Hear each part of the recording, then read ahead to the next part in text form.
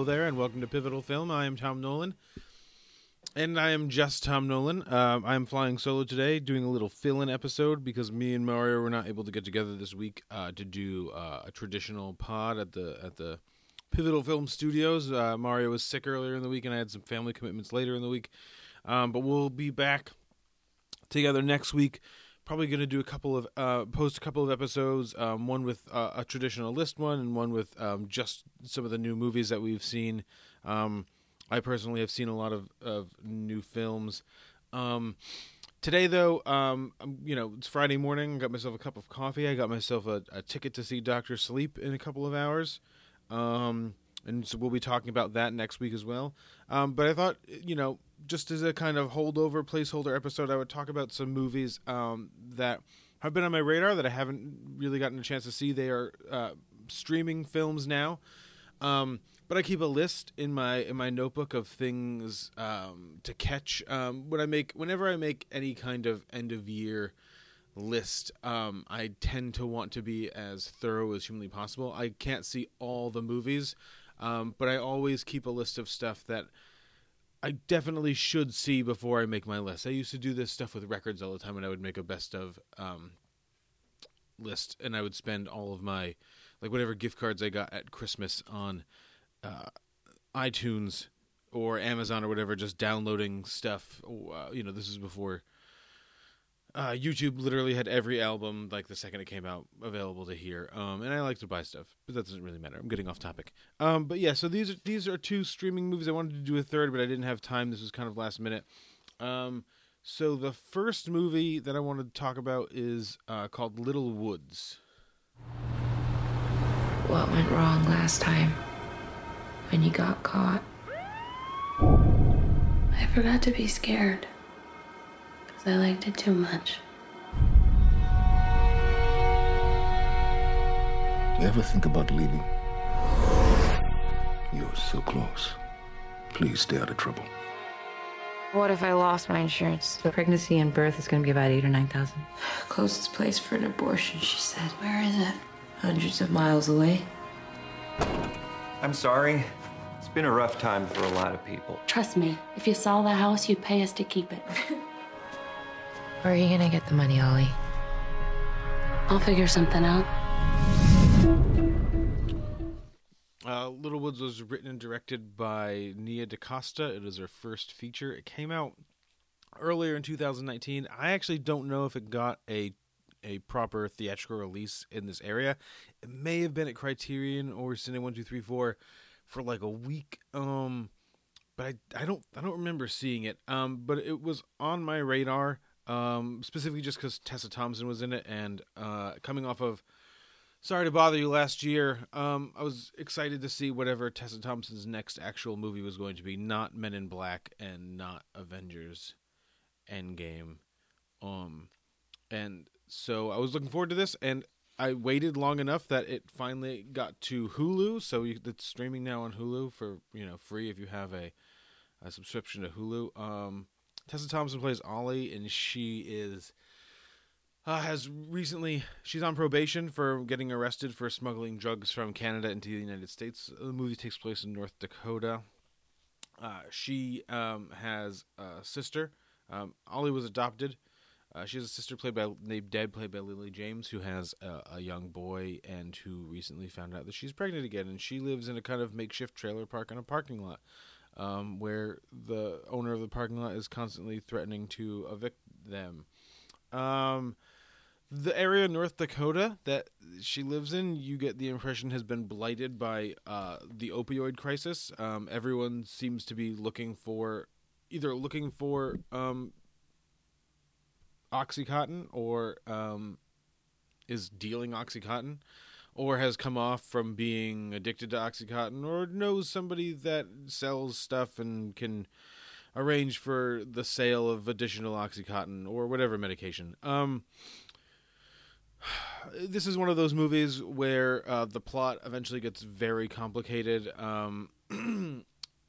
They have Ollie and Deb have their mother's house is being foreclosed on, and they have to raise a certain amount of money by a certain date so that they can reclaim the house. Ollie, of course, has a bag of pills stashed in the woods, which she goes to get. And even though she's 8 days away from probation, or fulfilling her probation, she proceeds to sell the prescription medications that she had stashed in the woods so she can raise the money to get this house. And then it costs, Deb's pregnant, like I said. It costs too much money for her to have the baby, so she decides to have an abortion. But she can't have an abortion there's no place legal around her to have an abortion. It's hundreds of miles away. The closest place is in Canada. So she's thinking of having a legal abortion. But to have an abortion in Canada, which is what she ends up doing, she has to get a counterfeit Canadian medical ID card. So yeah, I mean, it's one of those movies where, like, people always say, like, the most narratively dramatic thing to just keep adding layers of stress to the plot. So there's a drug dealer named Bill, and when Bill finds out that Ollie is selling drugs again, he gets mad and attacks her in a bathroom because, she's on her turf. She's literally sold drugs to, 5 people maybe, and she's selling drugs to a couple of people out of the back of her car, which she usually uses just to sell coffee and sandwiches to guys, just to, scratch ends meet together. Drinking some coffee. She isn't encroaching on anyone's turf in any legitimate way. It's just another way to kind of add another thing on top of her. Lily James's baby daddy is named Ian. He's played by James Badge Dale, who I guess is okay. In kind of the same way that Alexander Skarsgård was okay in Hold the Dark. He just kind of has this weird haunted quality while still trying to, like, overlay some personality on it. It's like a weird performance, but I actually think it's just the writing that makes it weird. He literally can't live. He lives in a VA hospital, I think, or a VA shelter or something. And he's a drunk, and he can barely scrape money together for child support and doesn't have any real relationship with his son. But when she tells him that she's going to have a baby, he gets all belligerent about, her having that baby. He says he'll do better. But he clearly can't do better. I mean, and Lily James's character says, like, no, you can't.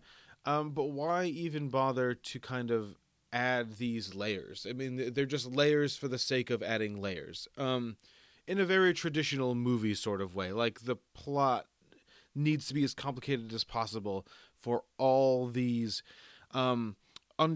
these social undercurrents to be represented fully. And they don't really need to be. There's actually pretty compelling. Ollie in and of herself is actually a pretty compelling character, although I don't think she's really drawn out that well. There's a good foundation there. But yeah, to that end, the movie tries to include, like, way too many aspects of what it means to be poor. Deborah Granick is a very obvious influence on this movie.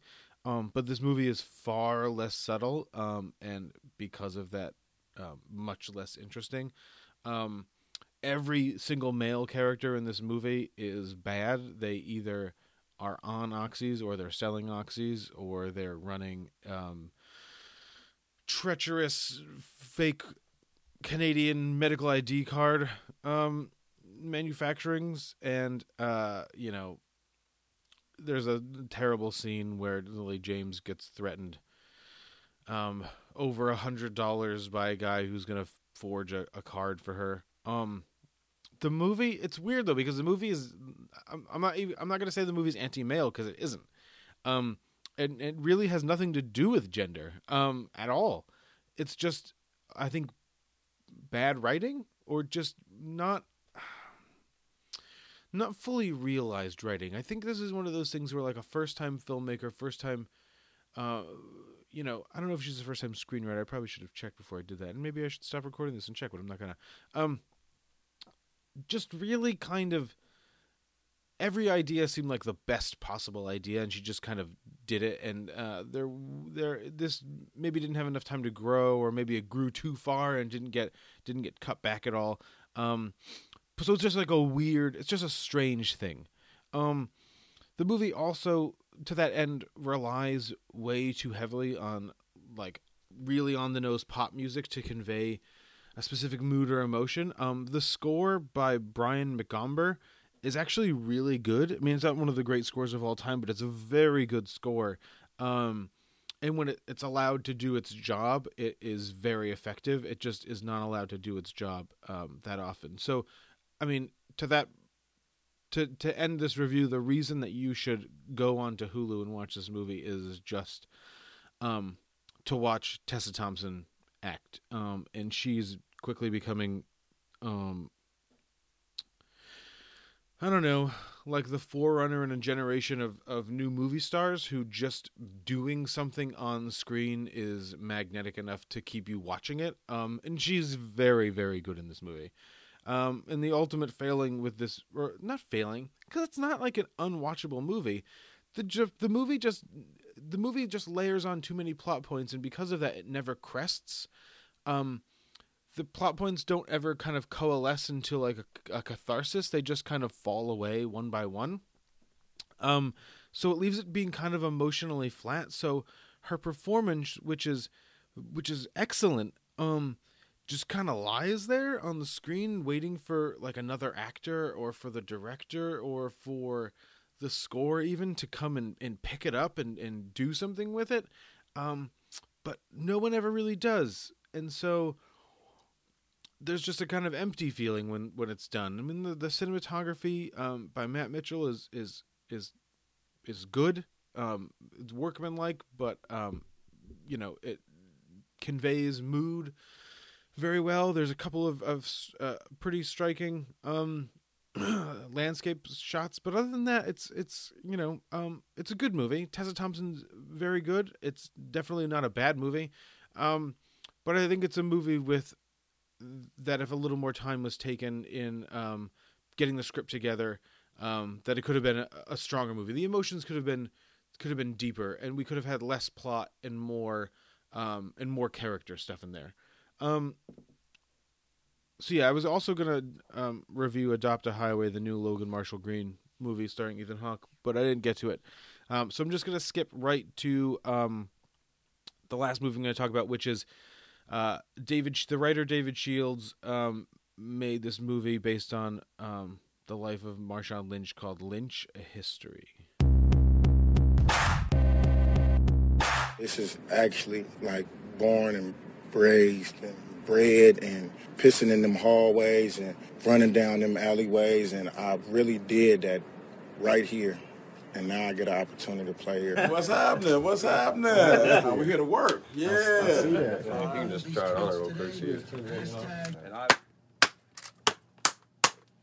But then at the end of the day, I still walk outside. So, beside the billboards and all of that, I really just get out with the people. That the billboards is for the commercial people, but when you get outside and you walk in the cracks, you get to find out what's real. I got out to some other countries. Don't ride the camera right now, you feel me? Countries where is real. Just let me know I didn't know No matter where I was at, the people were the same. You had your higher-ups, you had your in-betweens, and then you had your rock bottoms. Yeah, I fit in with the rock bottoms. I love David Shields. He's been a big influence on me as a writer and a thinker about culture and myself.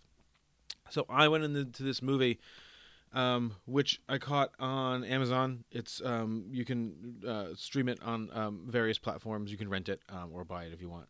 On pretty much all the digital platforms, I think. I caught it on Amazon.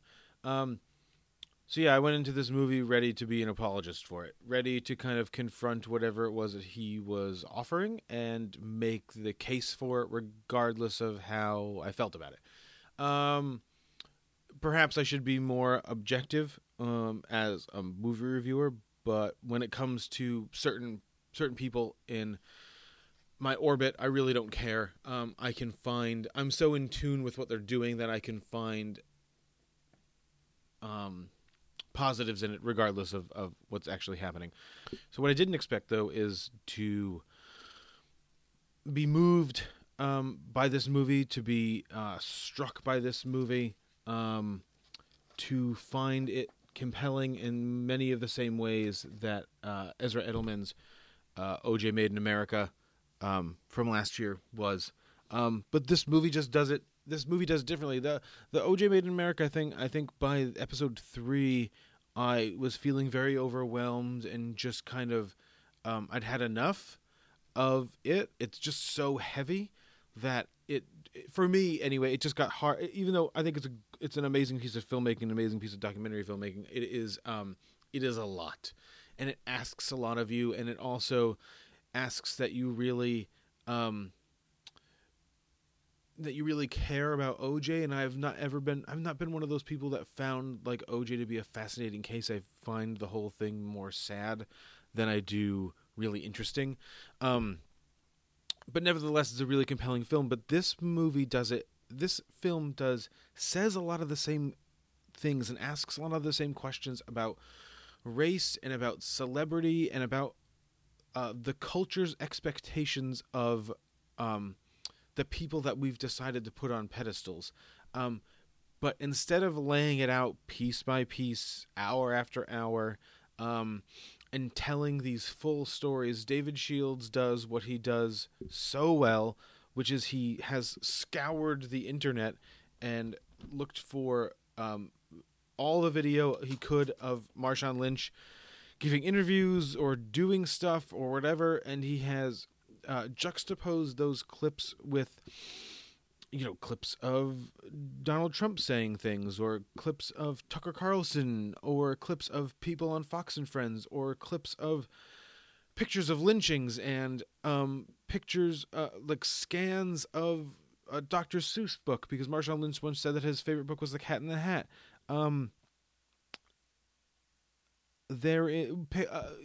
Clips of Lil Wayne giving an interview, clips of lots of other people. Marshawn Lynch, I guess he contacted Marshawn Lynch and asked him if he wanted to be involved in the picture, and he said that he didn't, but he didn't stop him from making a movie about him. And so he just did what he does best, which is he curates this kind of visual collage of how Marshawn Lynch fits into our perceived notion, like I said, of what we want our celebrities to be doing, or rather who we think our celebrities should be.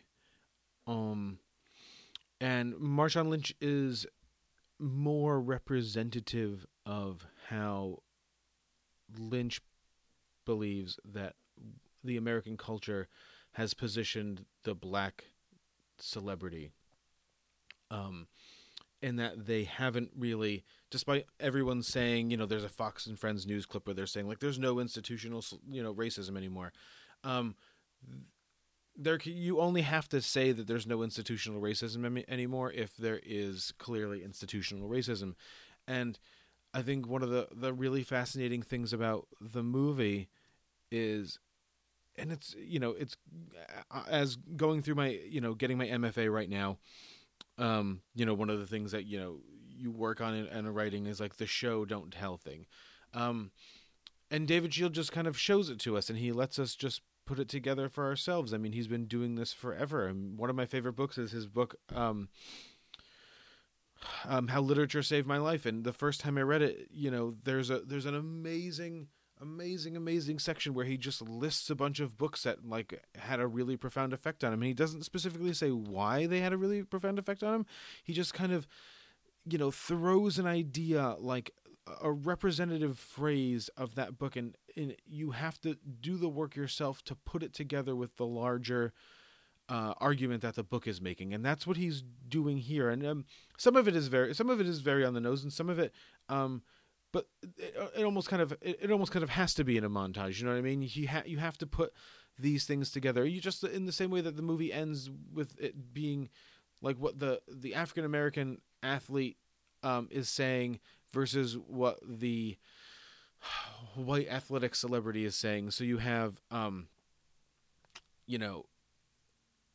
Greg Popovich and a couple of other people, Bill Belichick, kind of doing the same thing. But people just kind of refer to, if you like know sports at all, people just kind of refer to them as like lovably crabby in Bill Belichick's case, or in Greg Popovich's case, a hero.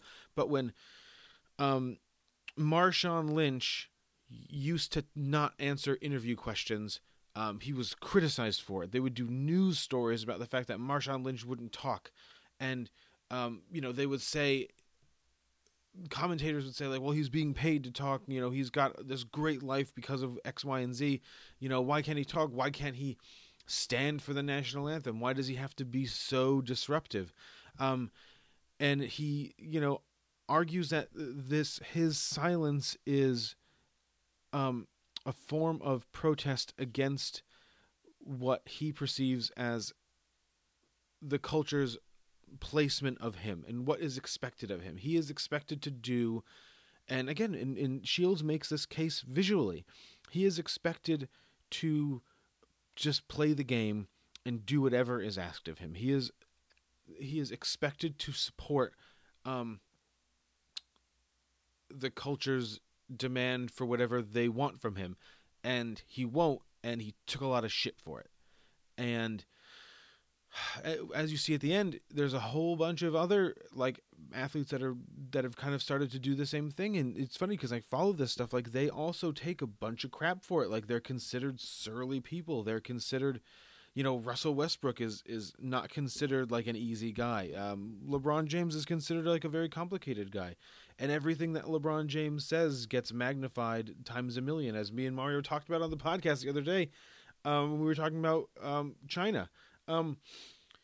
It's a very relevant movie, and it is not. It's not necessarily. I wouldn't say it's a difficult movie, but it's not at like the half-hour mark. Your brain kind of starts putting stuff together, and when you start to put stuff together like that, your brain kind of cries out for like a narrative, or a traditional narrative. But once you get past that kind of weird spot in the middle, which is not really there in the film, it's just kind of in how we generally consume media. Even someone like me who like really enjoys this type of stuff, my head just traditionally wants like a narrative in there. But it moves really fast and is really compelling, and you just kind of, I don't know, I don't know why I should feel this way, because I'm very aware of it. Like the nature of the media and stuff right now, I'm probably too aware of it. Just like flabbergasted that like, this is what our culture is. Like it never fails to amaze me, and it just the movie is great because it just kind of throws it right in your face. This is all from television. This is all from the internet. This is our media. This is how we are operating. This is our president, or the governor of California at one point when they showed a clip of Ronald Reagan. This is us. And it's weird, and it feels weird, and it doesn't feel comfortable all the time, but it is, in its way, vaguely thrilling. So I suggest you check it out, even if you don't like Marshawn Lynch. It's a commentary on the culture that we live in today. More so that than it is just about Marshawn Lynch. Like I said, Marshawn Lynch is representative of something deeper and more complicated in their culture. So that's going to be it for Solo Tom Pivotal Film Podcast. You can email us at pivotalfilmpodcast@gmail.com if you've got anything you want to add or make suggestions or whatever. You can go to twitter.com/filmpivotal. I almost said film pivotal. Twitter.com/filmpivotal. I don't know. We're going to post stuff. We always post something. I don't know if it's valuable or whatever. Or you can go to pivotalfilm.com and see a list of the movies on mine and Mario's lists, or a list of the beers that we drank, or how to subscribe to the podcast. Or, we'll be posting our best of the year lists pretty soon. We'll be posting our best of the century so far. We're going to do, everyone else is doing best of the decade. We're going to take it 10 years further, and we're going to do 2000, 2019. We'll be doing that in a couple of weeks, but we will be back next week, like I said, with our episode 41, and probably bonus episode of us talking about Parasite and Pain and Glory and Jojo Rabbit, so keep a lookout for that. But until then, yeah, go see a movie, drink a beer or coffee if it's 9 o'clock in the morning, and we'll talk to you next week.